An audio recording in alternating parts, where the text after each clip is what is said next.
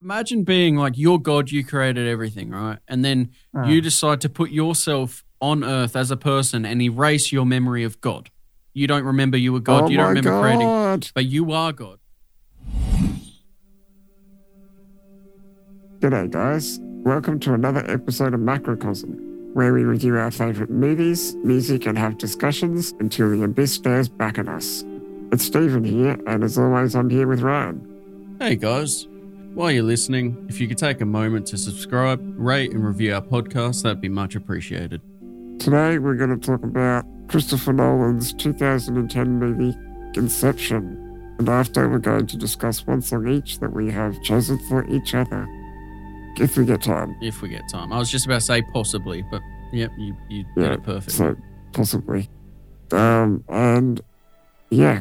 And now, as you're about to say, and now, I'll start us off with a brief movie description. So, a thief who steals corporate secrets through the use of dream-sharing technology is given the inverse task of planting an idea into the mind of a CEO. Yes, Inception. Yeah. So now, obviously, it's safe to say we both enjoy the hell out of this movie, and we would recommend it. Don't you agree? Oh yeah. Yeah. It's. Oh yeah. Not. There wouldn't be many Christopher Nolan movies that I wouldn't recommend. No, there's a lot we haven't seen, but the ones we have seen, excellent. Are good. Yes. So that one called is it Insomnia? It looks a bit weird, but it keeps getting mentioned a lot. It's like a detective one. I don't know if I like it, but I feel like I'm going to check it out sometime. Is that something he directed, not wrote? Yep. 2002. Okay. Because it gets mentioned a lot when I was looking through trivia and notes and stuff. I just saw it a lot. So it's like, I guess I better check it out. Yeah, but see, I look forward to Christopher Nolan's space, timey. Sci-fi, trippy, yeah. Just in reading that. Maybe it is though, I don't know. It doesn't look... Because it says that some of this is sort of based off that. So I don't know how they're connected, but somehow they're connected. Yeah. Yeah, no. Anyway, so Christopher Nolan is the writer and director. Yeah.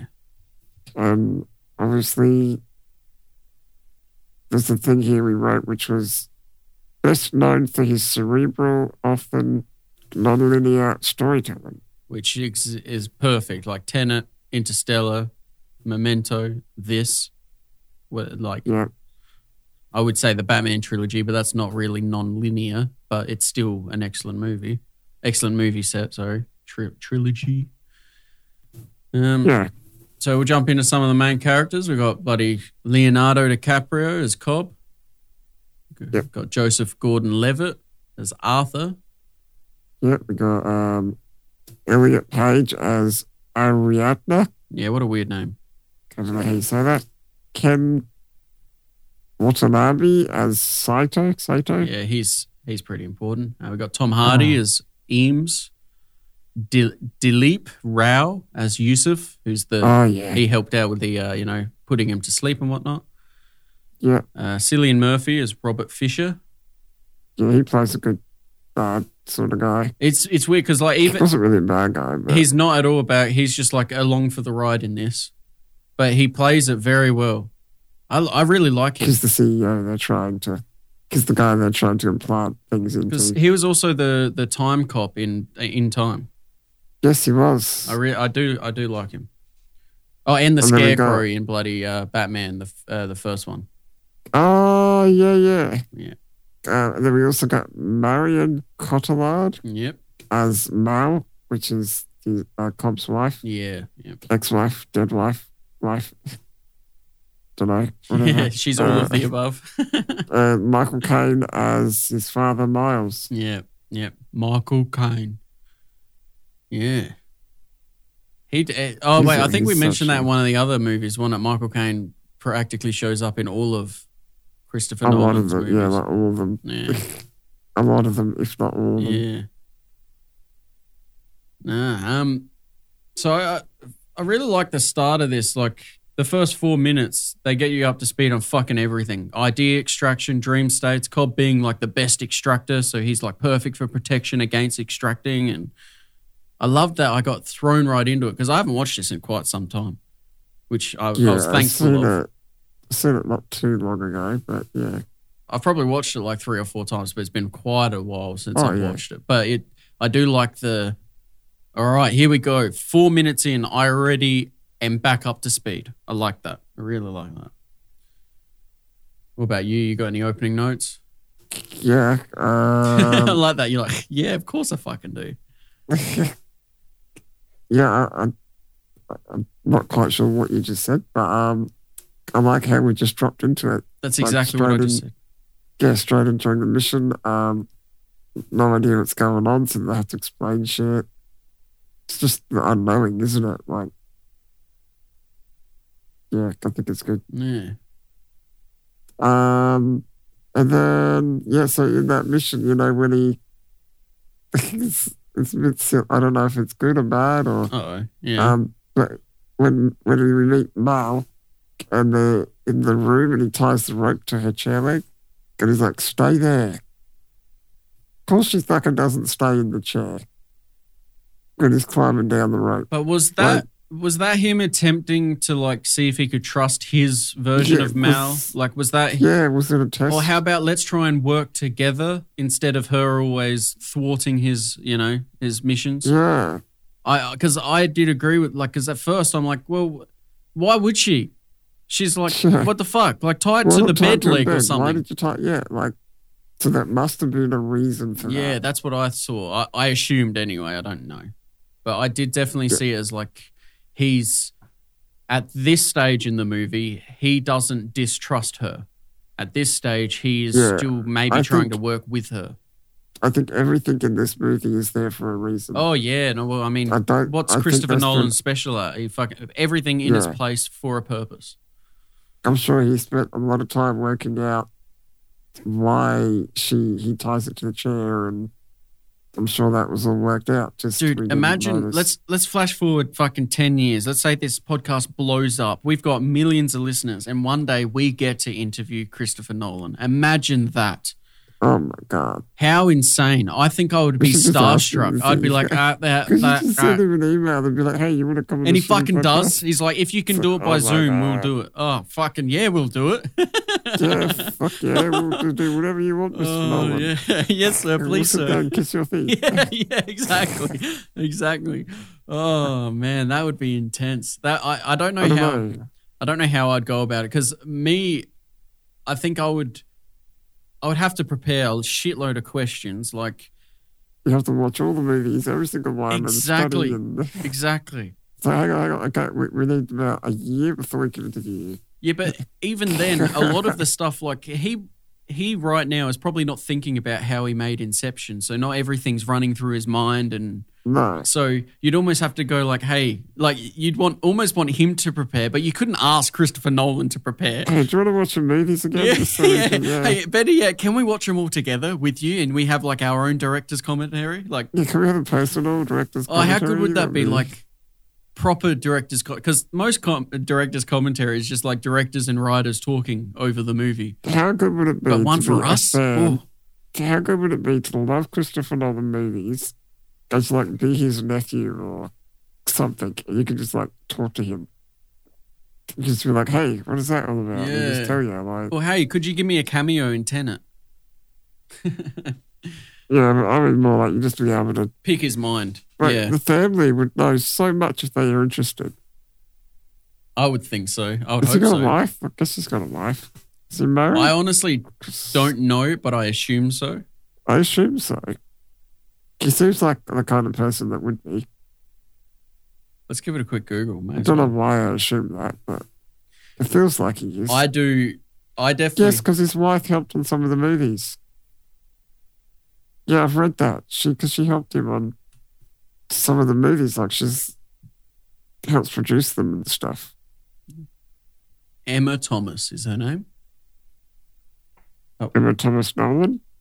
No, I don't know. She must do good for herself because she didn't take his last name. Yeah, they seem to do that with celebrities. They don't. She's an English film producer, known for frequent collaborations with her husband, obviously. She has producing credits for the Dark Knight trilogy, The Prestige, excellent. Inception, she helped in this movie, perfect. Interstellar, Dunkirk, Tenet, yep. Yeah. Okay, so she definitely helps him out. I wonder with what, like, is she like a producing credit, but she's a producing credit for bouncing ideas with each other, you know what I mean? Like, it's like some truck drivers here, they operate their truck with their wife so that they can both just sit in a cab and, like, you know, drive to and place. So I wonder if she gets a producing credit for being able to be there to bounce ideas off of, you know what I mean? Like, I wonder. Yeah. I don't know how it works, honestly. But yeah. It's interesting. Yeah, now my first big thing was like, why was, you know, like Cobb, he's looking for the next, you know, someone who was as good as I was, you know? Why was Adri, no, not Adri, it's Ariadne. Just call your name fucking Adriana or something, Jesus Christ. Yeah, Adriana. Yeah, man. Fucking something. Ariadne. Why was she so willing to cooperate with this stranger? I mean, but just before she gets like put in, you know, she's like just talking to him, saying, what's this job about? And then she gets put in, but unwillingly until she figures it out. Like, how would you not just like freak the fuck out and go like, what the fuck? You just put me in a dream state without my permit? Like, yeah. I guess because it was so intriguing and she's you're the kind of character that's like really interested in things. You're right. If Doctor Strange came to me right now with all his magical abilities, showed me other universes and stuff like that, I would go along for the ride. Like, I wouldn't be like, hang on a second, is this physically possible? Like, there would be no questioning. I'd be like, I trust you, mate. Let's go. Yeah, and when we get introduced to her earlier on, it's like, Cobb's father is like, Cobb says to his father, he's like, I need an architect who is as good as I was. And he's like, I've got someone better. Yeah. I'm like, of course. Of course. This wouldn't be a story if otherwise. the protege. But it also just so happens that she's the perfect companion for Cobb because she gets to understand he's got issues. He's got Mal that's taking over from inside in a weird way, but he's not letting others know. But for some reason, maybe it's her feminine energy that she happened to be able to, you know, I don't know, coerce it out of Cobb. Like, look, I understand you got some things going on, you know? I wonder if that helps. Because I definitely find it much easier opening up to a girl than a guy. I find it just infinitely easier because they've got this nurture thing built into them. Yeah, that's true. That's true. Guys don't talk certain things to guys, do they? Yeah, not generally. And if I'm given a compliment, I generally is a backhand compliment. I'm like, man, you did a fucking good job, you dickhead. You know, like whatever it is, it's generally not like a fully like, no, seriously, I really appreciate the work you are doing. And then that's it. There'd have to be some sort of backhand coming behind it. It has to. But it doesn't have to. It's just what I think has to. Back on that, at the start there was Saito. And like he wakes up the first time, or he thinks he has. Oh, yep. And he's like, your deception was so obvious. And I'm like, was it? but was it? It's like, nope, you're still dreaming. Yeah. But the carpet goes in the way. Like, oh my God. He's like, I've laid on this floor and it's he's like, it's a perfect wool and now this is polyester. Like he fucking knew. And then Cobb was pissed off at the architect. Yeah. The architect's like, well, I didn't know he was going to fucking touch it. But that's not the point of his job. I know, but I I think certain things will get overlooked. Like there's so much. Yeah, you're right. You don't know what Saito paid attention to at that time. Yeah. Like he's like, no, I know the person who lives across the street from me has a number plate of XYZ. Why is it WZO? That's not right. It's like, why do you know that? And how is the architect gonna know that Saito knows the guys across the road's fucking number plate? Like, yeah, you're right. There's just so many intricacies that you can't even see. I don't think he would have known that he knows his carpet so well. Like, who knows their carpet so well? And who knows they know their carpet so well? Like, you don't know you know it until you figure out, oh, wow, no, this is so obviously distinct from what I know is real. Like, if you showed me polyester or wool, I'd be like, I don't know. They're both fucking material. Yeah, they look like fucking yarn of some sort. Jesus, I don't know. I mean, I can feel they both feel the same. Like, what the fuck are you talking about? Yeah. Well, I mean, I think you would feel the difference between polyester. I guess there is and wool. a difference. Yeah. One wool is incredibly soft. I guess so. Side by side, yeah. Yeah. Yeah, but no, you're right, side by side. But against, like, you're just leaning on the one carpet. You wouldn't be able to decipher if this carpet here is. Yeah. And then it turned out that whole first bit was a job interview. I'm like, that's an interesting job interview. Yeah. Because Saito was looking for them to get them to do this job of implanting the... Kind of like tricking him into an interview. Yeah, it was quite interesting. I liked it. And I do like as well that Saito refused at first. He's like, no, I don't like your work. Yeah, you've done a shit job. You haven't convinced me. But then over the course of like the next 10 minutes in the movie, you get like the... Oh, damn. Yeah. It's interesting. That's such a cool idea. What was the other... There was a movie where we watched... It might have been it might not have been on the podcast, but like The Kingsman, I think it was. And like the final test, and these guys are like laying on the train track. And the whole point of the test is not to survive. The whole point of the test is to make sure you die with the information you've been given. Yeah, don't give it up. Yeah, so in a weird way, like this test that Cobb was going through, he had to make sure that like, yeah, okay, I may have failed at this time, but in like an hour or in the next level of dream state, I may have fucking earned it through. Like he It looks like Christopher Nolan likes his tests because in Tenet, he's in the train yard with the suicide pill. That was also a test. Man, I wish I used that as a bloody, as an example. That's a perfect example. Yeah. That's right. That's why I did it. Because I'm perfect. Because you're perfect. Okay, God. You are Spoon. Okay. Yes, I know. You have to tell me I am the Spoon. I know these things. What would it be like being a god, but like not knowing it? You slowly figure it out. I am the Spork. I am Spork. Even better. Sorry, what'd you say? More utility. No, I just want to imagine being like your God, you created everything, right? And then you decide to put yourself on Earth as a person and erase your memory of God. You don't remember you were God. You don't remember creating, but you are God, and you're just walking around going to work and like. Yeah. I wonder what kind of like things and incidences that would happen that would then lead to you figuring out how you are God, and then how you as a person would try and relate that. And like, because if you are God, you've got powers. Yeah. Let's say, and then if you forget, you'd have to relearn. Like, wow, I think that would be a cool movie. I think so too. Even a series, it could go on for a little while, but like, yeah.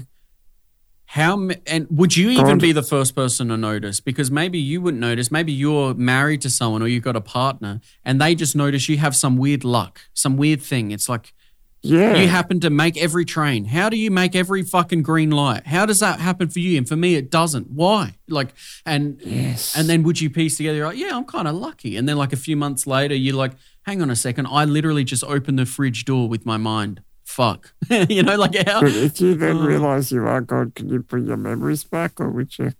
Are they just gone forever? Like...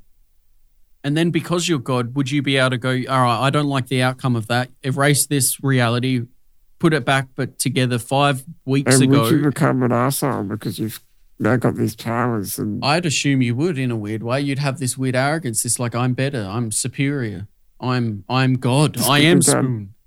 This could be done. Someone who's a really good director. Christopher Nolan. I don't know. Would he though? If you're listening, dude, he could do like the ultimate God movie. Like I think he could, because he tries to do that. You know, Ultimate Spy movie, which is what we're watching or reviewing. He did the Tenet, which is like the ultimate time travel movie. Like, I don't know. I don't know. Be interesting to see what he would do. That is a cool concept, though. I would love to watch a movie based on that. Like that'd just be so cool. Anyway. Now, how awkward would that conversation be when Cobb's on the phone to his kids, and his kids like, "Is Mummy with you?" Oh, and he's like, "No, we talked about this. Yeah, Mummy isn't here anymore." But how like That would be horrible. Like, that's not nice. Dude, oh man, sucks. like That the sucks. scene, and they showed it like 3 times where she jumps off the fucking building, the balcony, and like Cobb's expressions when he's like, no, baby, we've got our kids, they're here, we can go see them. You just have to get back inside. Please get back inside. Like He did a good job, didn't he? he did That's some good such acting. a good job, man. And she also did He a did great good job at because that. she's like doing this like, no, I don't think this is real. If we just leave, This isn't real. Yeah. if we just go, we're going to go home. This isn't home. And like, oh man, the fact that they showed it a few times, man, it really hit me. And like you said there, like, is That's mummy good there? acting. And you're like, no, mummy's gone. And now he's just in saying, no, mummy's gone. We've talked about this. He had to go through the memory of like, yeah, she jumped Oh, off that and she again. blah, blah, blah. And yeah, what torment. And he didn't do it. But he did do it. He killed He her. did to save her, but But he killed because her. he had, yeah, He spun the yeah. top. yeah, he had to get her out of there, out of the dream state. But then in doing that, made her then believe that nothing was real. Oh. So, So like like, can so he was doing the right thing. so at the so they time, spent but fucking in the long ages in run- limbo together. All right. But maybe he didn't know because he didn't think Inception was possible. He didn't know that the memory, that idea would stay with her. Yeah. Maybe he wasn't entirely certain. But either way, he blamed himself Yeah. So he for her. he death, naively changed a small thing, which ended up changing changing, her whole her core- personality. her core belief. But sorry, does that give you innocence just because you were naive? No, no, obviously it's his fault. But, I mean, you could play the blame game, like, just like with anyone dying, there's always someone you could blame. Always. Something, someone, yourself, anyone, Yep. something. Yeah. Yeah, yeah. I mean, they shouldn't have been doing bloody dream sharing in the first place, probably. No. You know, it's illegal and stuff, so they probably shouldn't have been. And bloody God damn it. I'm just going to call her Adrian from now on. Adrian, Yeah. she Well, says, she is a he now, so. oh, that's true.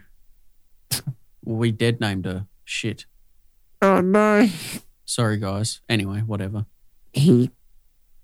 Yeah, fuck. Elliot I just Page. did it again, man. Anyway. Do you know his name, Elliot? It wasn't Elliot to start with, it's Ellen Page.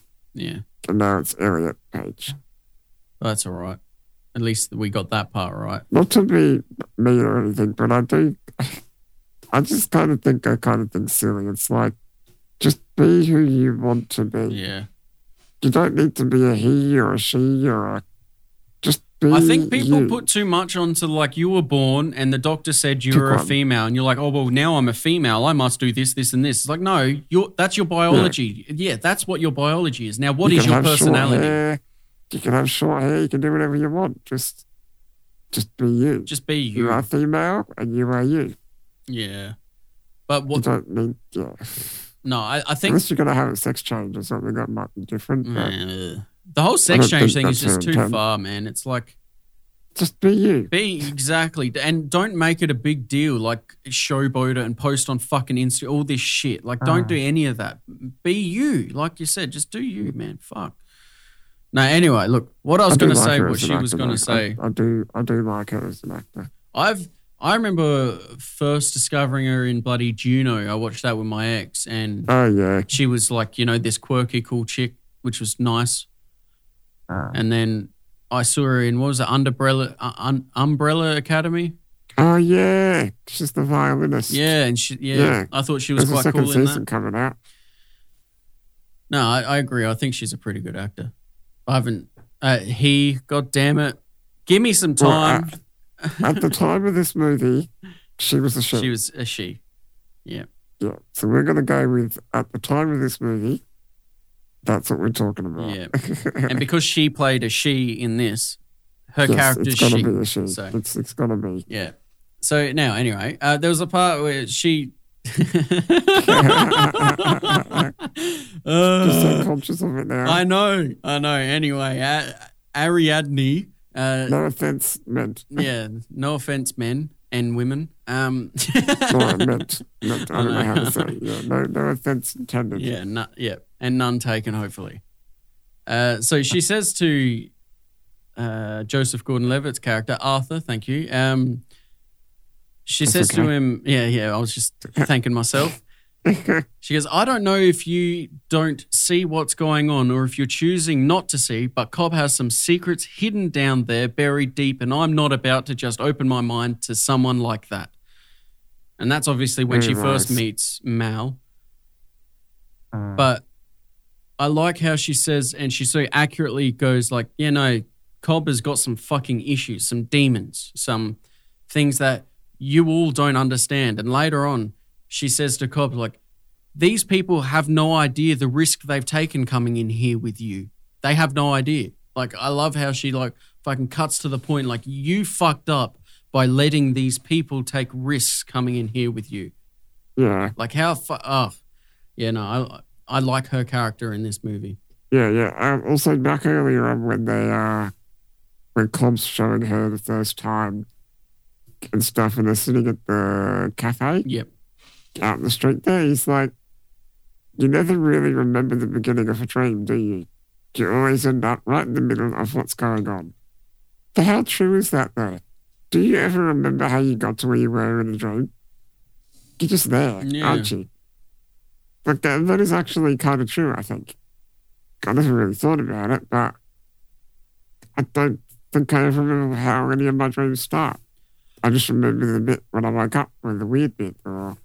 But is there ever a start to the dream? Does the dream exist before the thing happens? It's just a parallel universe that we're tapping into. Because I almost don't see that there probably was not a beginning of the dream. It didn't happen. It just is. Your brain is creating storylines for you to follow while you're asleep. And there is always an up. Like, there's no, like, lull to the story. There's no, like, all right, now we're just going to sit here for 5 minutes. It's always the weird wacky. It's never. It's the moment I showed up at school not wearing my pants. But no, you don't know how you got them. No, I don't remember not putting them on, but I started the dream. I walk into class and I'm just in my undies, like that's what happens generally. Yeah. I mean, the start of the dream literally was you walked in with no clothes on. Yeah. But nothing led up to that. Yeah. There was no, like you say, I didn't get dressed. Like, I didn't even It's always home. the occurrence, isn't it? It's always the thing. It's never, there's never any lead up because that's already been explained. But it hasn't been explained. You've assumed it's been. Is. Yeah, exactly. Well, that's the better way to put it. It just is. It's funny because your mind doesn't even, when you're in a dream, your mind doesn't even work the way of, God, I want to have the breakfast. Like, there is no thought. It is just, now. This is happening to me now. Yeah, there's no, like, I better prepare and cook dinner for later tonight. It's, it's like. There's no, I'm dreaming, and there's no. Yeah. It's always happening. Oh, I've got to get home to go home after school and go to Stephen's, or there's no nothing. It just is. It's strange. And we still don't understand what's fucking going on either. Now, how good was that scene, though, just after that, when there's things exploding in the street, and those bits that are exploded are now exploding further. It's a little bit, But in little bits, and those bits, like, oh my God, that was so spectacular. Yes.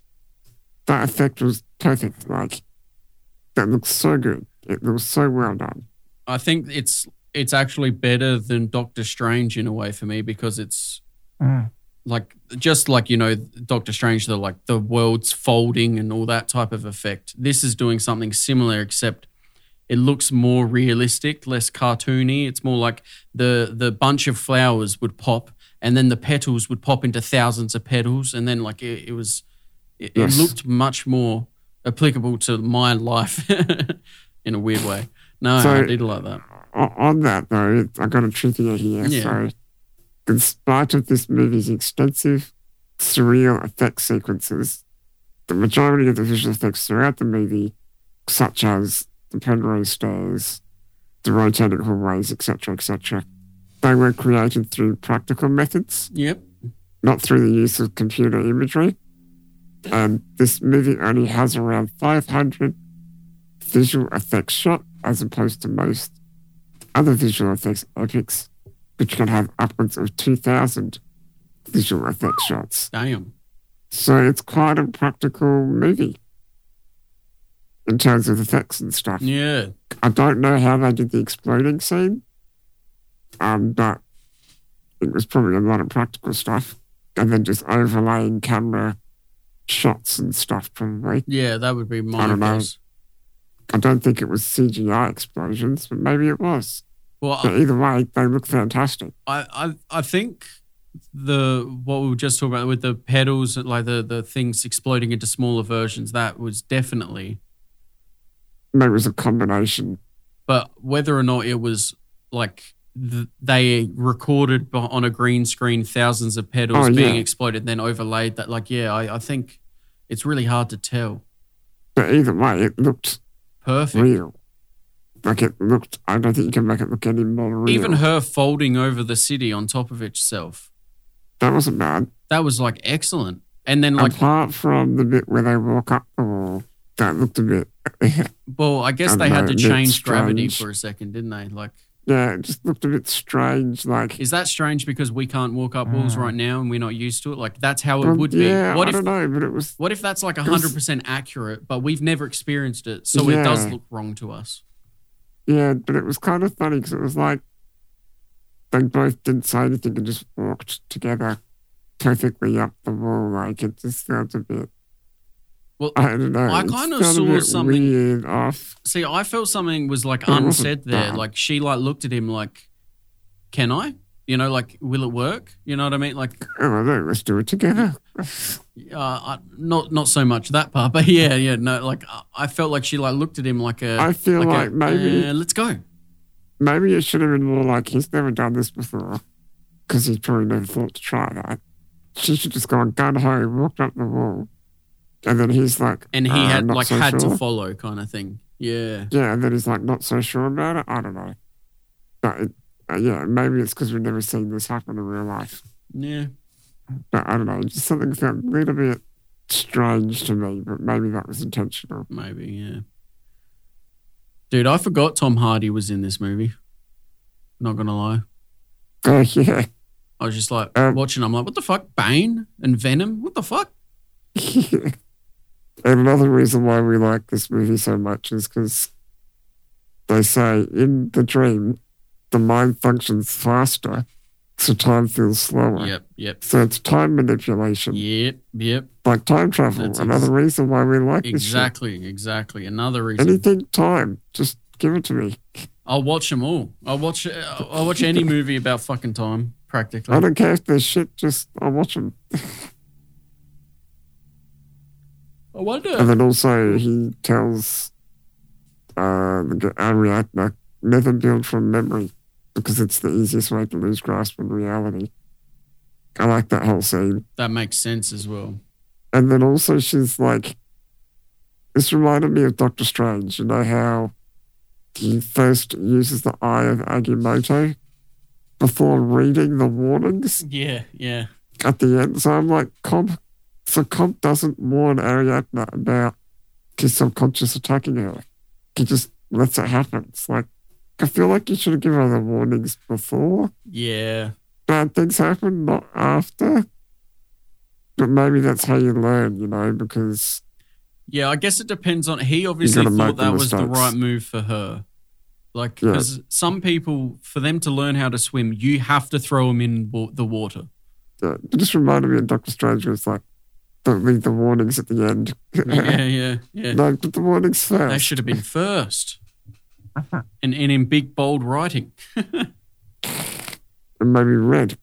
I wonder why there's only 3 layers of dreams and then limbo. I want to know. I want to know why he chose 3. Well, so hang on. Is the 4th layer wasn't... It was only limbo because they killed themselves in the 3rd one. Wasn't it? How did they get from 3rd to 4th? I thought they had to... Because Saito was... His heart had stopped. So therefore he was dead, so he went to limbo. So how did they get to limbo? Did they just go to sleep and plug in, or...? Well, I can't remember what happened in the movie. How? Because Saito was there because he died in the third one. yeah, so he went to limbo. But they didn't die. They just plugged into the machine, didn't they? But I think you can have a yeah, because I kind of felt like they chose to go to limbo instead of dying and going to limbo like Sato did. Because I thought the only way to limbo was through dying while being so heavily sedated. Yeah, well, heavily, because you won't wake up. So, yeah, I don't know. That wasn't. There's a bit of a potentially a hole there, isn't there? No, but we may have missed something. In this case, I feel sure. like Christopher Nolan is a step ahead of us. You thought of that. He's already worked out what is limbo and how do you get there. I'm sure he's already sussed that all out. Yeah. That wouldn't have been overlooked, but we obviously didn't. Because I was under the impression you had to die, and I don't remember exactly how Cobb and Ariadne went into limbo. Well, they just plugged into the machine again, didn't they? Yeah, but I thought... Or did something else happen? I thought that originally was that he... Oh, no, because I kind of felt like that was a different area. He just created a dream that they didn't actually go to limbo. They decided to... Like, he created an area with... No, not the Sato part. Separate. No. Because Ariadne doesn't see Sato in limbo ever. No, just Mal. Yeah, so the elevator scene, I don't think that's limbo. So we weren't in limbo yet because I think I'd have to watch the ending again. Yeah, something was going on there. Anyway, what would your totem be? If you had to make a totem. If I had to make a totem. What would you do? Especially weighted joint. No. A big lighter, yeah. Oh, man, no, that's a good point. I think I'd have to machine it up myself. I would want something very unique to me, but I don't know what it would be. You would make it a unique object. You wouldn't, like, modify something like she did with the chest piece or... No, I think I'd make my own, yeah. But I don't know what. I don't know where I'd start. It'd probably just be a random shape because I would worry that if I picked a chess piece or something like that, it's kind of obvious. Maybe I could have a little calculator that doesn't work like a normal calculator. And no one else knows this but me. Yeah, no one else knows how it works but you. It's a special calculator that does a special thing. To anyone else, it looks like a normal calculator, but to me, it's secret. It's got a secret code or I don't know. And also, a question I had, what if you're already in a dream, you don't know it, and then you create your totem in the dream? And the whole time you've been in a dream, but you didn't know. Do you know what I mean? Well, is that like the God... But God doesn't know he's God while living the life? Yeah, like imagine if Cobb, the whole time we see him, even at the start, even when he's supposedly back in the real world, that's always been limbo. His whole life, not limbo, it's been a dream, his whole life. Yeah. And when he first created the totem, he was in a dream when he created that. With the person who dreamed they are in, would they then know exactly what his totem is, or? Or does that break it? Because your subconscious shouldn't know, should they? Like, I don't know how much this totem thing makes sense now that I'm thinking about it. Only in this situation, like if you're not in a dream to start with, it makes sense. Yeah. But if you were in a dream when you created it, and you didn't know, could that be bad? I think it might. I don't know. Hey, I just sent you a quick picture in Messenger. Go have a look at that. I think you'll find it very interesting. There you go. You might have heard it come through. I did. I heard a little ding. Right, so it Look looks how like this picture explains what limbo is compared to the 4 layers. What do we got? We got level 1, 2, 3, 4. And then limbo's like underneath it. Where's Limbo on the map? I can't see. Because all these characters go down. He stays up there. That guy. Oh, yeah, Limbo's underneath. How interesting is this picture to So try and Cobb picture? went on his own. So number 4 is before Limbo. Because number 4. Hang on, what's number 1? So number 1's the van. No, I think we're thinking about it slightly differently. And what I mean is, I don't Two think is the there's Hood. only 4 levels of dreams. I Dream think City. it's you could be inside a dream and create another dream to infinity. But we just Any happen dream to can have go. only got to 4 dreams within one dream. Yeah. So Limbo is independent, but then how do you get to Limbo? Because I thought Cobb had to have got there. Saito got there because he died. That's what. Yeah. So how do you enter limbo? Where is Saito on this map? He's anyway? orange. I can't. Orange. So what? Number 3 is the snow. Fortress snow. Yeah. Yeah. So then yeah. what is number 4? 4 is the dream. Cobb's Common Mal's Yeah, dream that's what city I was that thinking. they- Number 4 is the Yeah. elevator. But I thought they built that in Limbo. That whole city with that water. See, I didn't think they had built that in Limbo. I thought that was like that 'Cause was you one said of the they- dream levels that they had. Because I thought he said while in Limbo they built and kept building and See, I don't know if built that off was. memories and yeah. I honestly, I'm not certain So that according was. to this, you could be in level 1 and go to Limbo. Yeah. But So that's then by what's the dying in That's what I level thought. 1, but only under sedation. And I don't think Cobb and Mal. because they're showing here Yeah. that only Cobb went into Limbo at the end. At the very But I end. thought he went with Ariadna. Because they were both in level 4. I know 4's the Dream City. So Ariadna did go with him down to 4, But not to limbo. but not to Limbo. Yeah. So 4 was not Limbo. Limbo was something else. I thought that So how did Cobb go from 4 to to Limbo? limbo. How did that happen? Because he stayed Maybe- around, he waited with her, with Mal, and sent Ariadne away. Back. Now, at that point, what did he do? Did he kill himself? Did he wait because he knew that the world was going to crush around him because of the van crashing into the water in the first reality? Is it because everyone else woke up and he didn't? So that shouldn't matter though. Can you, once you've been to Limbo, maybe you can. Like how did So maybe Cobb get to they Limbo believe the that when first you time? go to limbo, you don't come back, but that's not actually how it is. From their understanding, they're like, no one ever comes back from limbo. But they've just figured out If that they they don't can get a come kick. back to limbo. If they don't get a kick, they can't wake up. So But how did they both Somehow wake up in the he- plane? How did both Sato and Cobb both wake up in the plane? because they stayed for 50 years in Dreamworld Oh, they Until the- stayed the until entire the- time. until the effects of the sedation wore off. Yeah, but is it 50 years in limbo? Like, limbo is an infinite. It could be. They don't know the time span. They only know the time span of the dream layers. Yeah, so they might have been there for thousands of years or whatever. Yeah. Because by the time he got to Saito was an old man. Yes.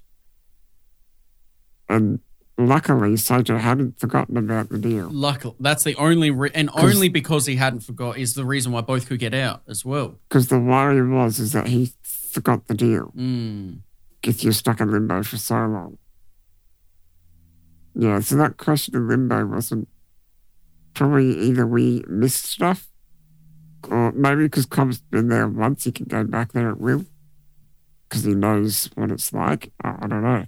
Yeah, see, But that makes I- me think Cobb is like special in a way. Like he knows a way out or something. You know what I mean? Like, Because I think I'd have to watch that ending again to really. I kind of want to watch this movie again, but with this illustration in front of me. Yeah. So then So on that illustration, though, I've got a bit of trivia here. I don't know if you saw that or not, but in an effort to combat confusion, television broadcasts in Japan included text in the upper left corner of the screen to remind viewers which level of the dream they were in. What? No, don't do that. They did. Ah. I know don't do that, but I'm just saying they did. Now, look, I could understand. How dumb are their Japanese viewers? Yeah, like, come on. Look, I could kind of understand if you made it like, you know, if you go to level 1, there's like a bluish hue to everything, and then level 2, there's kind of a yellowish hue. But that's the artistry of the movie. That's signifying that's got nothing something. to do with putting a fucking that's nothing to do. dream level 1 in the top Channel corner. 10, yeah, Channel 10. Like, no, our viewers aren't smart enough, so we're going to put. I didn't have too much trouble following that anyway. No, I didn't. Maybe Japanese culture, they think differently. Well, maybe because we do left to right text and they do differently. So, you know what I mean? Yeah, like maybe just that simple change makes it just so much harder to even understand. Maybe. I don't know. And did you also know that Warner Brothers executives approached Christopher Nolan about making this movie in 3D? But he refused the idea, claiming it would distract from the storytelling experience. Yes. That would have focused on 3D, and that would have just ruined it, I think. The more and more I think, the story is better. I kind of wish Christopher Nolan had written and directed Avatar. And in 3D, yeah. Like, no, fuck 3D for Avatar. Fuck 3D? I don't give a fuck about 3D.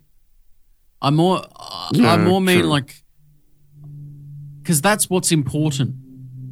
The story. That is crucial. Whereas I kind of feel like Avatar, as great as I do believe it is, it's more appealing. It's not necessarily intricate. You know what I mean? It just looks cool. Anyway, not to shit on bloody, was it something Cameron? What's his name? Fuck. Anyway. James Cameron, the director, anyway. Yeah. Do you know that Infinite Staircase?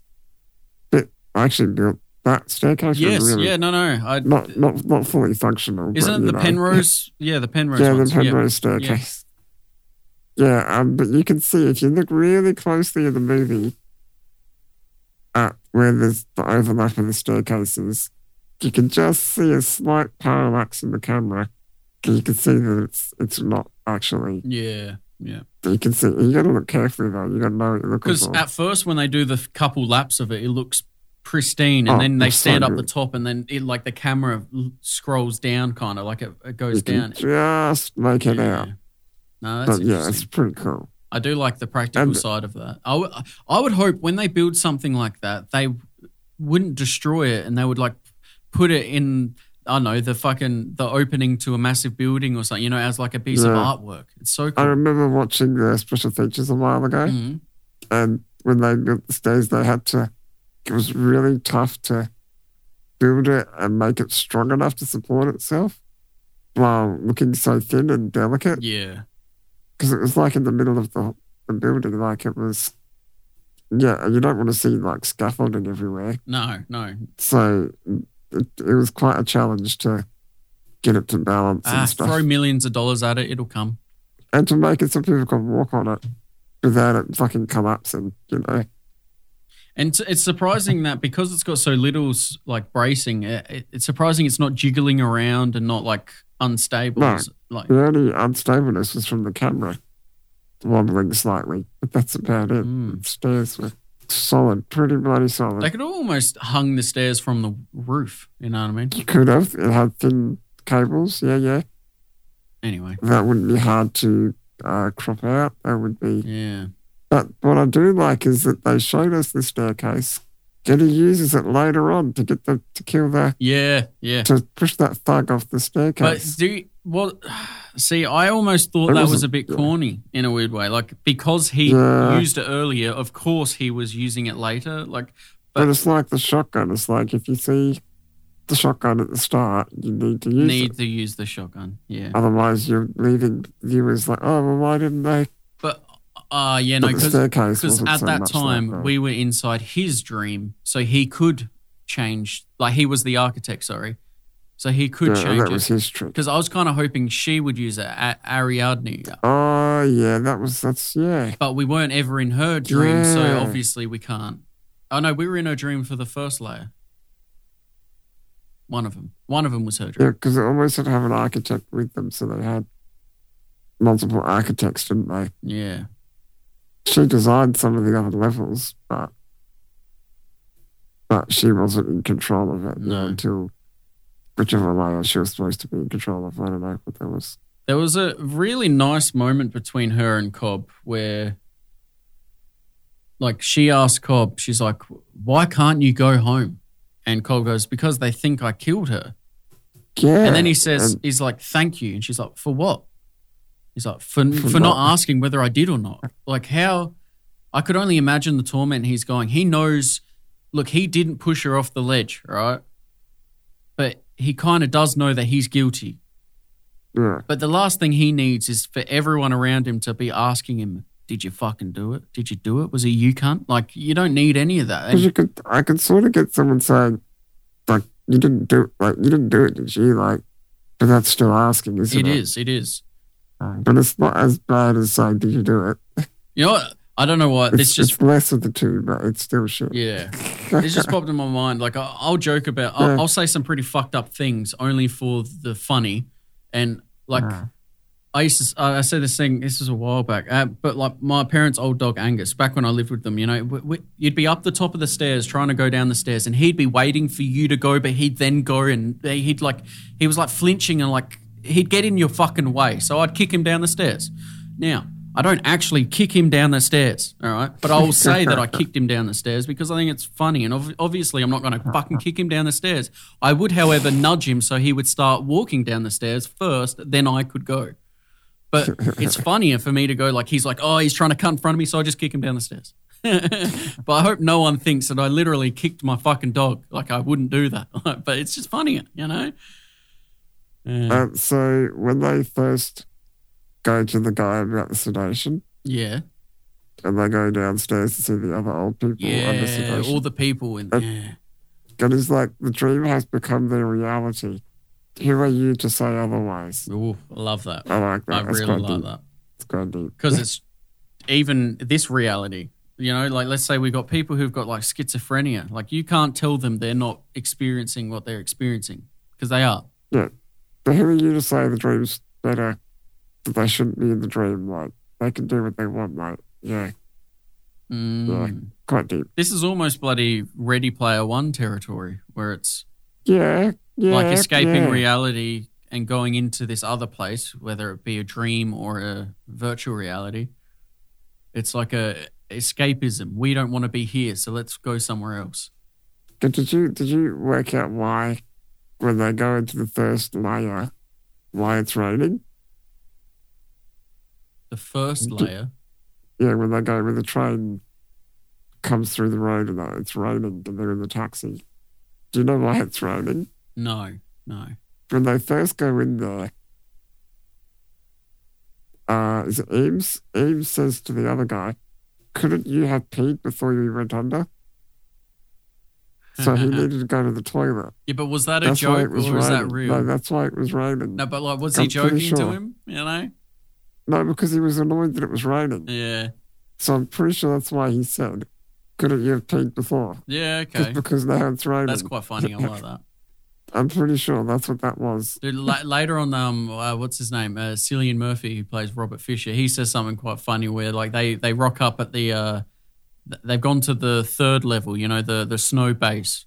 Yeah. And he's like, couldn't someone have dreamt up a goddamn beach? Like, yeah. I'm like, yeah, no shit. How funny is that? Why is it in the snow? And then also, bit earlier on where the first bit where they're shooting the other, what are they called? They're not people. What are they? the imaginary people. Projections. I don't know, projections. Yeah. So that first layer with the taxi and the train and all that, when they're shooting at him, and Eames comes up to the other guy with his gun shooting at him, and he says, "You mustn't be afraid to dream a little bigger." And then he gets a grenade launcher. That was so funny. He does say it, though, a little bit too fucking annoying. He goes, "Never be afraid to dream a little bigger, darling." Like he says something weird like that, and I found that a bit weird. But no, the idea of that, It's like funny, this though. guy I shooting like bullets at him, and then he pulls out a fucking grenade launcher. Like, yeah, sick. And then he's like, "Oh, yeah, that's a good idea. Yeah, Oh, yeah, not bad. not bad." And also around that time, that's when they all find out about if they die in the dream, they're going to die in real life. Yeah. Or go into limbo. Because he didn't whatever. tell him about the being put under. And I'm like, again, Doctor Strange, warnings first. You need the warnings first, people. Come on. Yeah. Yeah, but Then they wouldn't do it. I get it. yeah, But exactly. They wouldn't have jumped Still. in. it just reminds me of that. I love that scene. I was about 2/3 through the movie and I had this thought, like, I was trying to imagine this whole movie without Mal entirely. Like we still have the diving into dreams, trying to, infiltrate Inception and Extraction. We got all of It would that. still work, but it wouldn't be, I was wondering how necessary That's- she is, because it makes it harder to extract some information because she gets in the way of things. But they didn't use her that much as a thing in the way, did they? She really wasn't that much in the way. Like, it No. wasn't, they didn't have to beat her in any way, Except at the end. I was she just had about it to say, tied except up, for but- Cobb by himself, she only mattered to him in a weird way. Like, it didn't really affect Yeah. anything else too much. Sometimes it did, but And the way they explain the movie throughout is through Ariadne being the rookie. Like, she doesn't know what's going on. yeah, So she asks questions, yeah, and everything is explained through her learning, which is like a common thing that some movies do. yeah. Instead of like It's like using you a got the narrator, rookie. they get yeah. You got the rookie who's learning, and that's how the audience is shown through her learning, and yeah. Do you think for like, because like Mao keeps intercepting things and being annoying because Cobb is like, he's like keeping her alive in his dreams, but she's not Yeah. alive. It's his version of Mao, and because he keeps giving power to his version of Mao, she now has power in his mind. Like, I think she was a nothing. She was a memory that Cobb created, but then he could have just kept her alive, kept Feeling it. feeding her, kept not feeding, but you know what I mean, giving it attention, giving he this, should have forgotten about it. and then eventually, over time, this Mao starts being a conscious memory. She starts being a thing inside his mind. Like, Well, actually, he's probably self-sabotaging. well, I think it is because probably what it is. that's It's him. he says something at the start, or no, It's not her at all. It's just him yeah. because she's dead. Like, All it takes is It's one just small his- idea. so his subconscious, in a way, was fighting what he's trying to do. He's Yeah. fighting himself. So Mao, Because he's got Mao's inner not Mao, turmoil. that's him. So at all times, whenever we're seeing Mao, we're seeing It's him. Cobb's subconscious of some It's sort. it's his view of her. It's, And because exactly. So because he views her as like trying to hurt and slow things down or whatever, he's over time created that. yeah, And like you said, he probably should have just forgotten about her. well, or dealt with his problems. Yeah, I don't mean forget about his wife who died. I No, mean but forget deal about with the the memory issues. that he's created. Yeah.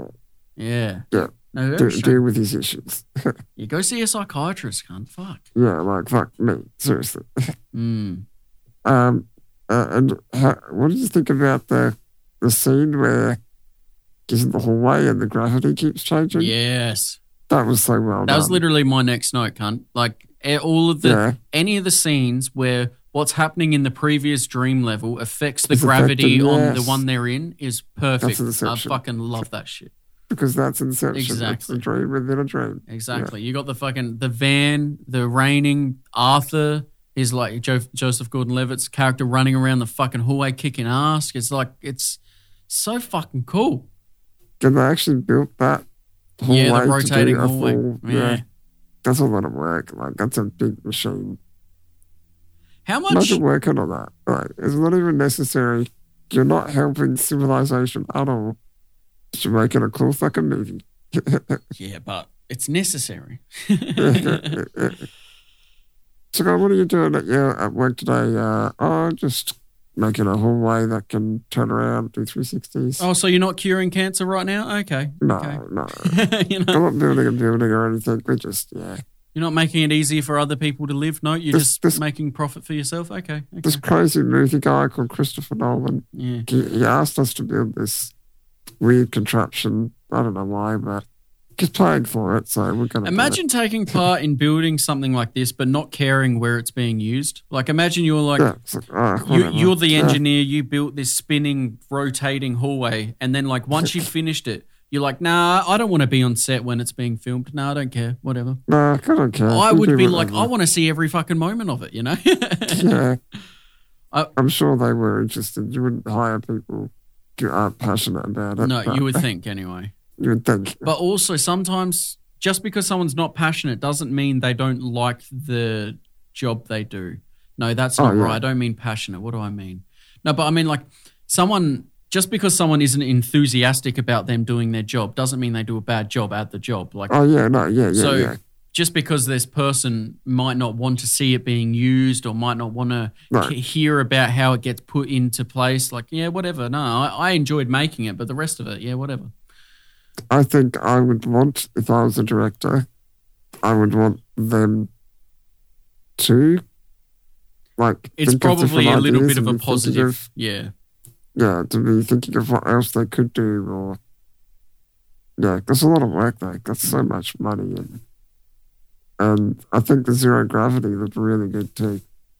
I mean, I know he was probably in a harness. Yeah, swinging floating around but and shit, still, but he did a good job. It worked. It looked nice. It didn't look like it was a dude on a swing. I just thought it was weird, like, Sato growing old and having to come back, and I thought it was almost cool to think that you could have a much longer life living through dreaming.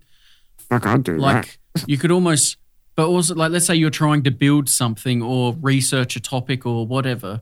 You have way more time to get the thing done because you can use dreaming. Imagine if you could go to the dream world but still access the real world, like the internet or something, and still be able to have that research information. See, I was thinking more of like 3D manufacturing. So let's say you wanted a 3D mold of something. You could go into the dream world and imagine it up and then go back and go, no, I've seen it. It goes like this.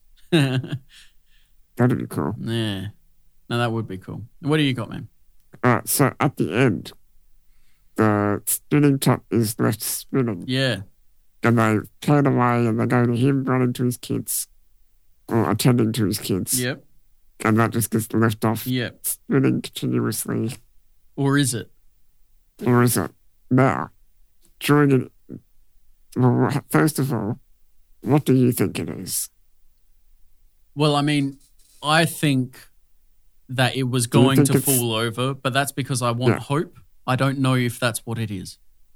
Okay, so I think it falls over too. Yeah. But, so during an interview with Christopher Nolan, during an interview, writer, producer, and director Christopher Nolan, that's what I said, he addressed the ending, saying that he believes Cobb makes it home to his children, although it's open to interpretation by the viewer. He further claimed that the point of not seeing whether or not the top stops spinning is that Cobb no longer obsesses over his dreams.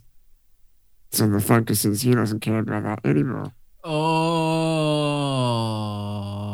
I like that. That's the symbol. That's what it means. It doesn't mean like, oh, are we in reality anymore? No, the point of it is that Cobb spun it and it now doesn't matter to him. He walked away from it. Yeah, he didn't need to see the outcome. He didn't care anymore. Yeah, but what if he didn't care anymore, but this was the dream world? Well, that's right. That's why I guess it leaves open a bit.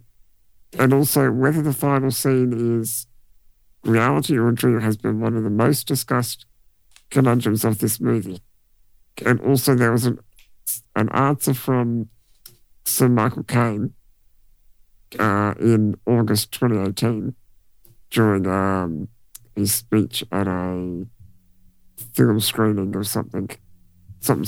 Anyway, he says when he got the script for reception, he was a bit puzzled by it and said to Christopher Nolan, I don't understand where the dream is. When is it the dream and when is it reality? Nolan said, well, you're in the scene. But he says, well, when you're in the scene, it's reality. So whenever Okay. Michael Caine is in a scene, that's reality. And that's coming from the director, so we need to heed those words. We need to okay. Oh, no. If he's in it, it's reality. No, that makes sense. If he's not in it, it's a dream. Yep, no, I kind of get that because he was there waiting to pick up Cobb from the airport. He was there in the final scene. And he was there when Ariadne gets first introduced. And he's in the final scene, so therefore... All right, using that, the math works out, it's reality. I'm settled. I don't need open to interpretation. I believe it fell over. But also, because I was watching that bloody spinning top like a hawk. I'm like, oh, and it's like turning and tossing, but you could see it slowing down. So I was like, yep, that's enough for me. Yeah, and there is one bit here where it could be kind of discounted, but not counting flashbacks, Cobb's wedding ring only appeared in scenes where he is dreaming. Many times in the movie, the scene's cut just before Cobb's left hand becomes into view. At the airport, I think he's still got his ring on. There was another note I saw that's one bit I think is maybe that's just a continuity error. Yeah. But at the airport, I think at one bit... If I was trying to prove that it wasn't, that he was still in a dream, I would be grasping onto that bit of evidence so hard. Yeah. I'd be like, no, it is though, because the ring, remember, it wasn't shown in blah, blah, blah, but that could have just been an accident. That might not have been as important. Yeah. I don't think that's... So where do you settle? Do we know for certain that when he's wearing his ring, that's a dream or not? Like, no, I don't know. It was never said, so... But it also was never said by bloody Christopher Nolan, so... Yeah, I would trust the director a bit more. Right, so we're on the same page then. He's the director, I mean. Well, I mean, yeah, and he's the writer. He's the director-writer. It's not like he's directing someone else's work. It's his work too, you know? Like, yeah, I would definitely believe him. So, have you got any other notes? I've got a couple more trivia. Bounce off the trivia, and then I'll ask my question that has absolutely nothing to do with this movie specifically. All right, so I'm going to do this one now, which is... once Leonardo DiCaprio was cast, he spent months with Christopher Nolan working on the script. Nolan stated he made some extraordinary contributions to the script and really challenged me to make the script clear, but also to follow its interior logic and really be true to the essence of the characters and the rules we set out. Nolan's wife and producing partner said that the work DiCaprio did on his character with Chris made the movie less of a puzzle and more of a story of character, more of a character audiences could relate to. So obviously Leonardo had a lot of influence on the characters and stuff like that, which I thought was interesting. I find that very interesting. I do. I think the fact that they both Christopher Nolan and his wife have such high words to say about what DiCaprio helped with.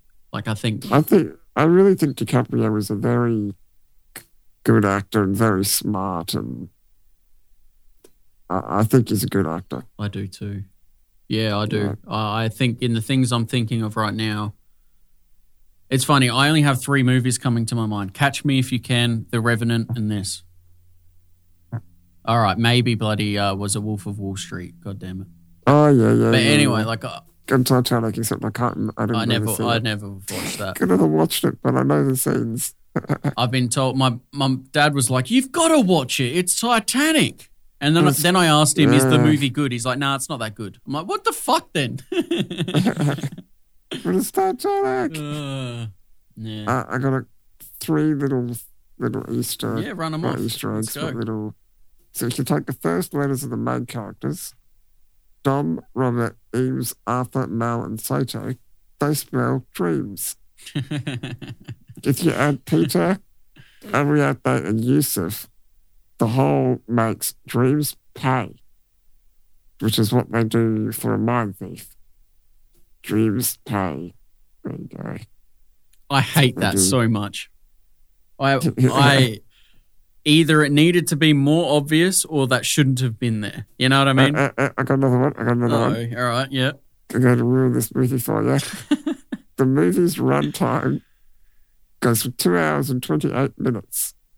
This is a reference to the original length of Edith Faith's song, the song they play throughout, which lasts on its first recorded edition 2 minutes and 28 seconds.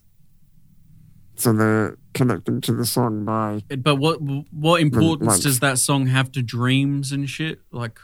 Oh, I think there was more to that song, but I didn't write it down. But there is some sort of relevance. There's a meaning to it. There's a meaning. And also Yusuf, the Arabic form of Joseph, the biblical figure from Genesis 37:50, who had the gift of interpreting dreams. He was sold out by his brothers to slavery.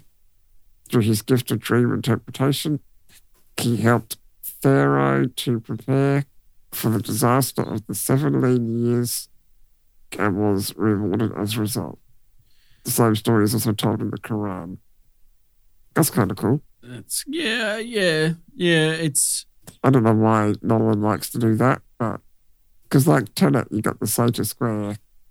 That's all. He likes to do little things like that, doesn't he? Yeah, he likes to take stuff from our real life and use it as like That's little... his name. Well, why is that his name? It's a bit too deep though. But yeah, for that one, the dreams pay, that's fucking gay. So I think that is pathetic. But do you think someone just like worked that out and that wasn't even intentional? It's probably not intentional.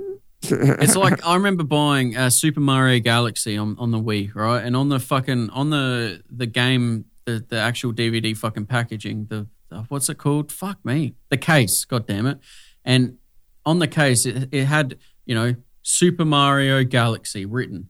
But on specific letters of that word, of the title, it would have a star. So there was a star on U, there was a star on R, there was a star on MR, there was a star on gay, on G and A and Y. And it said, you are Mr. Gay. Now, that was unintentional. They just put stars on random words. There was not a thought to make it that. And they intentionally, on the second one, changed one of the stars so that it doesn't say that again. But it wasn't intentional. People just thought, like, what are the creators trying to say? Like, what are they doing? It was an accident. They just put stars on the words to make it, that looks even enough to the eye. And then later on. Did the bloody art director, whoever was in charge, do it on purpose? Yeah, I don't think that. You know what I mean? Like, for some reason, that's hard to believe. Because they don't like Mario. They're like, I'm going to show you, bloody you are Mr. Gay Nintendo. for playing this game. I'm going to show you, Nintendo. Oh, yeah. No, I think some people read into it a little bit more than was intention. Yeah. So what was your last little bit? This is something I just thought would be interesting to talk about. It was like,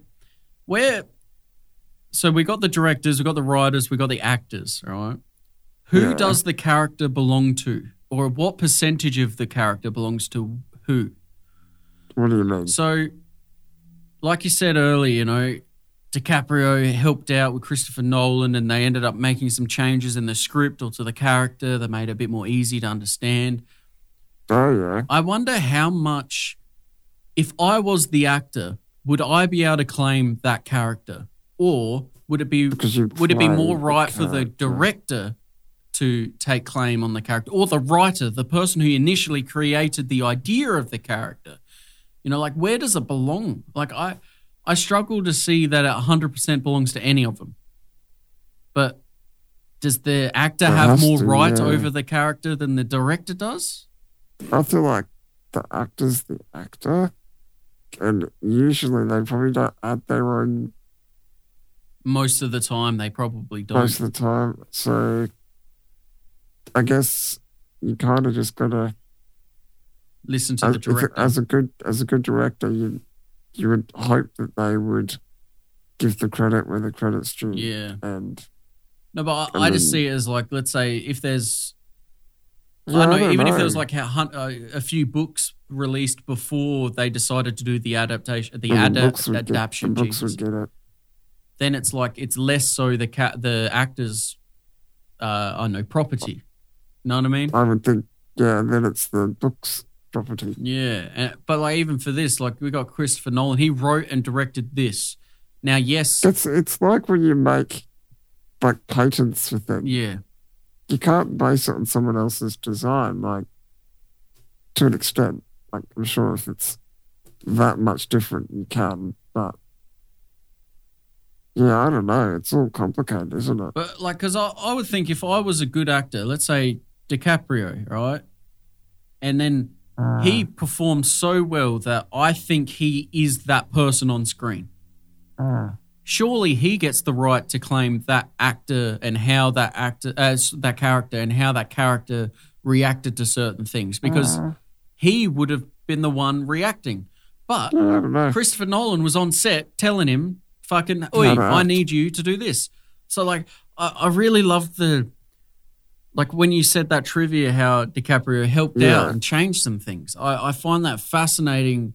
To how many actors have that power? How many Yeah, actors? that's right. How many directors respect their actors that much? You know what I mean? Like, it's fascinating. Yeah, but if a background actor was like, "God, do you mind if I do this?" and be like, "No, fuck off." yeah. But as long as it's DiCaprio, it's like, oh yeah, no, Oh, fuck yeah, yeah, it's you like go a- for it, oh, mate, yeah. go for it. Yeah, I think as a director, you don't have to do what the actor has suggested, but to take it on board if it really is a good idea, yeah. to then use that. But you if know? a director says for the actor to do something, the actor must do it. Yeah. Yeah, so there's probably like a 60-40 split between Because director and the I actor. don't want a director just to be, oh, well, I want to keep my actors happy, so I'm just going to do what they want with the characters. Yeah, Only do it if it works and if it makes it better. yeah.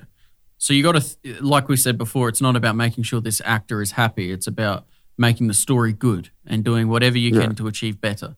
Yeah, And taking advice from anyone, because no one thinks the same way. yeah, Everyone's got advice and things that they might think of that you didn't think of, and it's far better or makes far more sense. Or yeah. So Anyway, jump Budget into your. Oh yeah, was- budget. 160 million, and you can guess they made a lot, Yeah. can't you? Yeah. How much do you think? Look, I want to go like 500 million as like a low estimate. Yes, that is a low estimate. 836.8. Yeah, yeah. I was almost Really? going to guess a billy for some reason. I was almost going to say Yeah. 1 billion, but Pretty close. yeah, fucking hell, damn.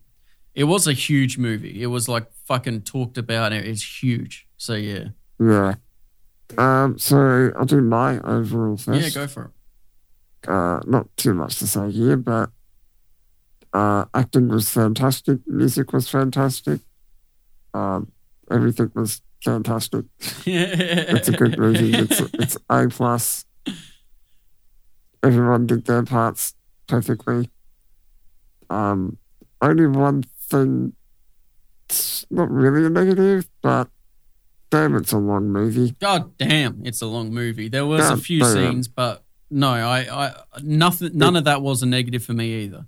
No, it all needs to be there, but it's a long movie. Yeah. It's exhausting if you're not. You need to not be tired. But not only that, we're watching it to record it, so to review it. So instantly, Yeah. I know add an extra half an hour, Yeah, and then I'm like looking at it. It's already 2.5 hours. Okay, so 3 hours. It's going to be at least 3 hours. I'm going to be sitting Yeah. to watch this.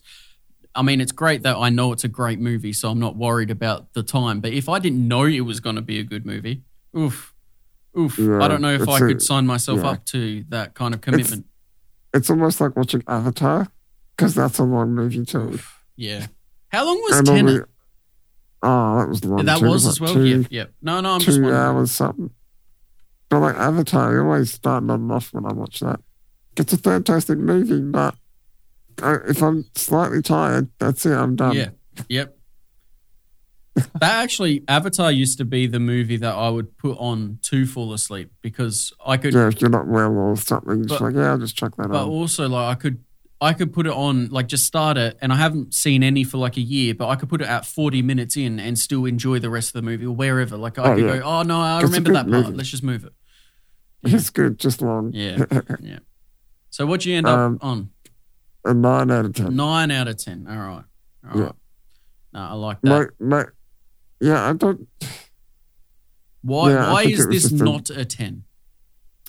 Yeah, it's maybe because I've seen it too much recently. Okay. So when you first saw it, what would you have rated it then if you had to guess? Actually, I still think a 9 out of 10. Okay. It just doesn't quite get 10 for me. No, that's maybe fine. because I noticed that it's so long. I don't know. Maybe. No, look, I'm not going to push it. I'm not sure. Anymore. I just don't feel like it's quite a 10 for me. Yeah. No, that's fine. Because it's kind of the same sort of style as Tenet, not comparing them. No. Because they are different things, but like Tenet, I'd definitely give a 10 out of 10, no doubt. But this, I don't know, it just doesn't feel like a 10. No, fair enough. Yeah, I gave it a 9. I'm guessing you gave it a 10. I did. Not to give any spoilers away, but I did. Like your notes, everything perfect. I mean, because of Christopher Nolan, we know the music's going to be fucking awesome, immersive bass, just tailored for the movie. Look, 10 out of 10. I got nothing more to say. Yeah. Like you said, the length maybe, but everything else, I love this. I really do love this. Yeah. Concept, 10 out of 10. Yeah, we got to add that to our bloody templates. That's got to be one of them. All right. So let's jump over to one of our songs, I reckon. Yeah, I think we've got enough time. Yeah, fuck yeah, we do. Yeah. Easy. All right. So jump onto your song, man. What did you throw in? So my song is... Some fucking weird sound at the beginning. It was like a line or something, wasn't it? Yeah, it is. Nombe, I guess that's how you say the artist. I would almost say like garden gnome, like gnome. Yeah. I don't know why. And the song's called Freak Like Me. And my note to rhyme was, I don't know if you read it. Yeah. It's not because of the video that I like it. It's got some chick dancing. Yeah, it's got some chicken underwear dancing or something. Did you know it's a 360 video too? Yeah, one of my notes because I watched it on my fucking phone the first time. Oh, yeah. And because I can, like, you just spin around and it moves it for you. But also then I watched it on YouTube and you can drag it and shit. Yeah, it's cool. Oh, you can even drag it in this fucking... Yeah, I know. That's surprising. That's cool. Hey guys, I just want to give a shout out to this Watch Together website. It is, I don't know what it is, but these people have gone far and beyond for us. It's excellent. Not for us in particular, but what they do works perfectly for us. Anyway. Give us a fucking sponsorship, Watch Together. Anyway. Yeah, sponsor us. Yeah, so you got that line at the start. I like that. It's kind of cool. It kind of throws you into it, doesn't it? You're like, what the fuck? Oh, okay, yep, song. I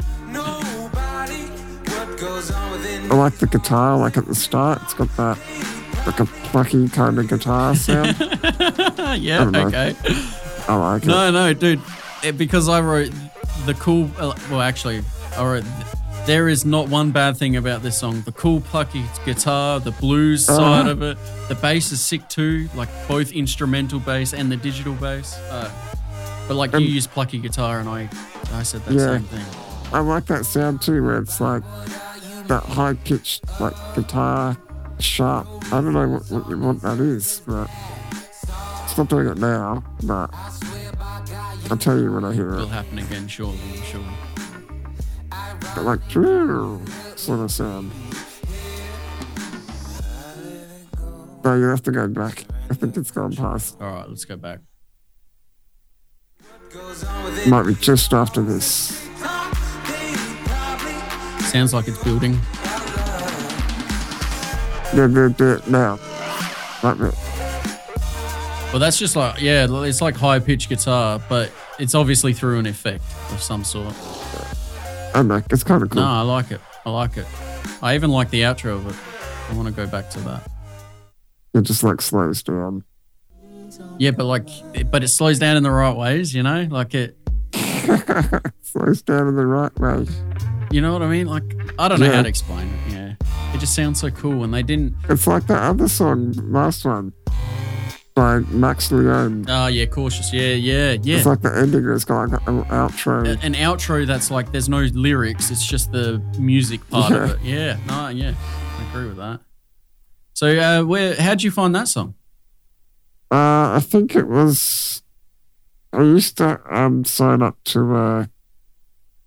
it's called Vinyl Me Please. They send you... It's like subscription records. They send you a record every month or something. Yeah, okay. But it wasn't on a record. It was...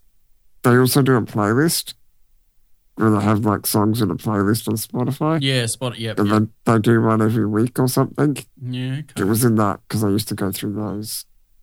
And it was in that. Oh, that's cool. Somewhere. So I added it on Spotify. Spotify list. I ended up putting in my drinking music playlist because I think it's perfect background music. Yeah. Yeah, that's also, I have it in my random. My only negative of the song is the guy's voice just sounds either familiar or common. You know what I mean? Like it. Yes. It doesn't sound. It sounds good. Like it's good. It's just it sounds very. It's not unique. It sounds very everywhere. Or it is unique, and that's why it's familiar, or I don't know. Yeah. But it can't be unique if it's familiar. Well, you could be familiar with the unique singer, but I lean towards more, it's common of some, Anyway, I don't want to diss on the guy. It could common good. Common good. Yeah, common good. And then there's also uncommon good. Yeah. Could you put it in a movie somewhere? Did you have? I didn't actually write one. No, I couldn't think of anywhere. But in the feel of the song, I could kind of just see like a montage of like a bar or at a house party of some sort. I don't know. I get that feeling. Yeah. But I was kind of had a little sort of feeling at points of like almost like a female John Wick, like a. Oh yeah. Which is like. My baby is a freak like you or whatever he says. Freak is a freak or whatever. So like some assassin female or even like a partner and wife, a husband and wife, and they're both assassins and they're both freaks. Yeah. Yeah.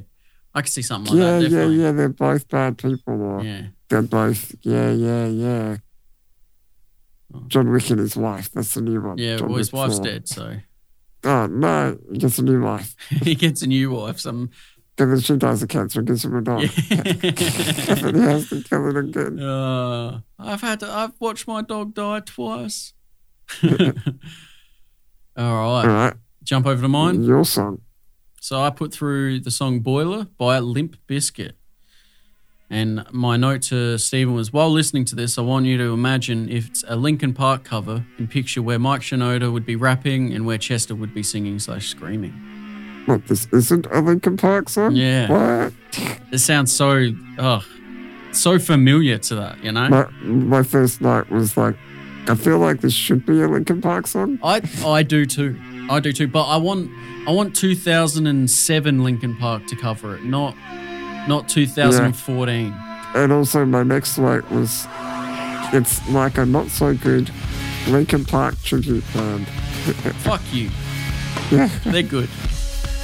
Even though I like the music, but I don't like the lyrics. I don't like their voices. Oh, okay. Fair enough. No, maybe I like his it's voice. because I'm thinking of Linkin Park, but... Yeah, maybe. I don't listen to heavy music often, so... My heavy is like Linkin Park, like Breaking Benjamin. That's my heavy. Yeah, but see, I would put this on the same level as them. I don't think they're... As Linkin Park, yeah. Yeah, but even Breaking Benjamin are heavy. True. Like they can be heavy for rock music. I don't mean they're like... True. Yeah, no, the vocals just aren't quite... Yeah, no, my brother used to listen to Limp Bizkit, but... They're fucking sick. I'm just not familiar with it. That's probably my problem. No, that's fine. Look, I only sent this through because of the Linkin Park connection, to be honest. But this to me is a tippy top song for me from bands like this. So like Limp Bizkit, Linkin Park, Incubus, Rage Against the Machine, Papa Roach, like basically any 1990s to 2000s mall rock. I can definitely picture just swapping out the singers from Linkin Park. Yeah, see, but I like Mike this Shinoda guy's. and the other guy. I like this guy's bloody like. Sit down. What? Like I like his. I don't know. I like him. Yeah.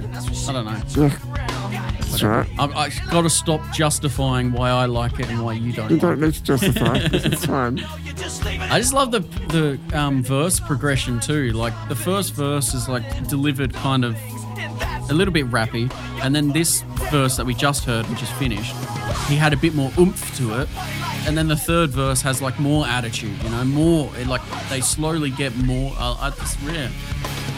There's a sound or a bit in here somewhere that reminds me of a Linkin Park song. See if I can hear it. I don't know where it was. I didn't think to write it down. Yeah, should have written it down. Should have put a timestamp. Yeah, that's what I meant. Now, I found this song. Well, I actually can't remember how I found this song. It's just always been around for me. I remember having it on my 1 gig MP3 player back in year 7 and 8. Like, Oh, yeah. I just remember it. I just remember it being there. Now I put it in my workout playlist and my at work playlist. And yeah, so that's just expected, I think. This bit here is very Linkin Park-esque. Not now. But this sounds like Linkin Park. His voice doesn't sound like Linkin Park. No, that's exactly right.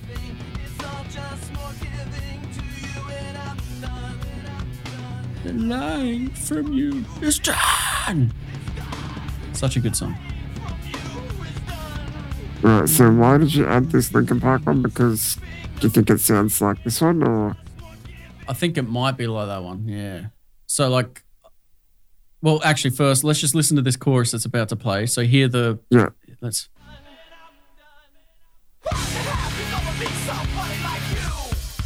So it's got like a doon dan doon dan. If you think about that. Oh, yes. Not here, yeah, but yeah. But like you can get that similar vibe throughout this, I feel. Now maybe another Linkin Park song as well, but like even this here, how this guy's rapping, right, or singing, whatever you want to call it, but it's kind of like reverbed a little bit. He does the exact same thing in the other song, and like I can so see a cover of that other song by Linkin Park, you know what I mean? Like I could so see them play it. Do you have any other Linkin Park songs that it might remind you of at all, or? I'd have like to go here, through. ready? There is another one, but I don't know what it was. I'd have to go through and find it. Yeah. Oh, fair enough. But I think the big reason to liking a song, I mean, it's a combination of things, but I think familiarity is a good thing as well. Like the more you play a song, the more you become familiar with it and the more you like it. Which is why it's so easy for me to like it and me to not understand why you don't like it. Because I have heard it 1,000 times. You are hearing it now. Yeah. So then when you don't hear it for a month and then you hear it, you go, God, that's familiar. Oh, I know that. And you've got more of that connection because it's a memory thing as well. But for me, I haven't ever listened to Limp Bizkit, so I just, if I listened to it a lot, I'm sure I'd love it. But yeah, that's a lot of hours. That's weird that you say that. That's kind of like that bias. What was that cognitive? No, one of those cognitive biases it's definitely. Where you, if you Google search, is eggs bad for you? You're probably going to find things that agree with you, so therefore it's going to enforce your belief in it. So in a similar way, if I hear the song that I'm familiar with, it's reinforcing this weird like, oh, I know it. This is it. I know it. So I must like it, yeah. It's kind of a weird bias that like you're only going to like it more. So it's a weird bias loop where you're going to like it more and more and more because you're more and more familiar with it. It's strange. Wow. I didn't realize that would work for a song. Yeah, I mean, obviously you have to like it initially. So, yeah, I think it does. No, it does. It does. I think it works for everything. I think it's, but I would put this in like a fight movie. Oh, yeah. Yeah. Like Fight Club or something. I don't know, not Fight Club, but. I could definitely see it in something like that, like an underground fighting ring or something. Yeah. Like a serious, Mine was more like, probably mainly because of the lyrics, but I could see it when a character's like fed up with their partner, you know, slowly building up the courage to leave a toxic partner or something like that. Yeah. And like they're like going around their apartment like angry and trying to figure out why, you know, I could see that. But yeah. Yeah. All right. Cool. On that note, if you guys could take a moment, like, rate, subscribe, review, do everything you can for us. Whatever it is you guys do, just keep doing it. Yeah. But more importantly, listen. Maybe even tell a friend about our shitty little podcast. That'd be great. Probably should stop referring to it as a shitty little podcast, but that's just me being me. Yeah. Maybe we're putting ourselves down. I wonder how much of that affects like... No, this is the best podcast in the world. But positivity does help. Like if I'm positive and I think that I'm probably going to fix this thing or do this thing, generally it's going to be better.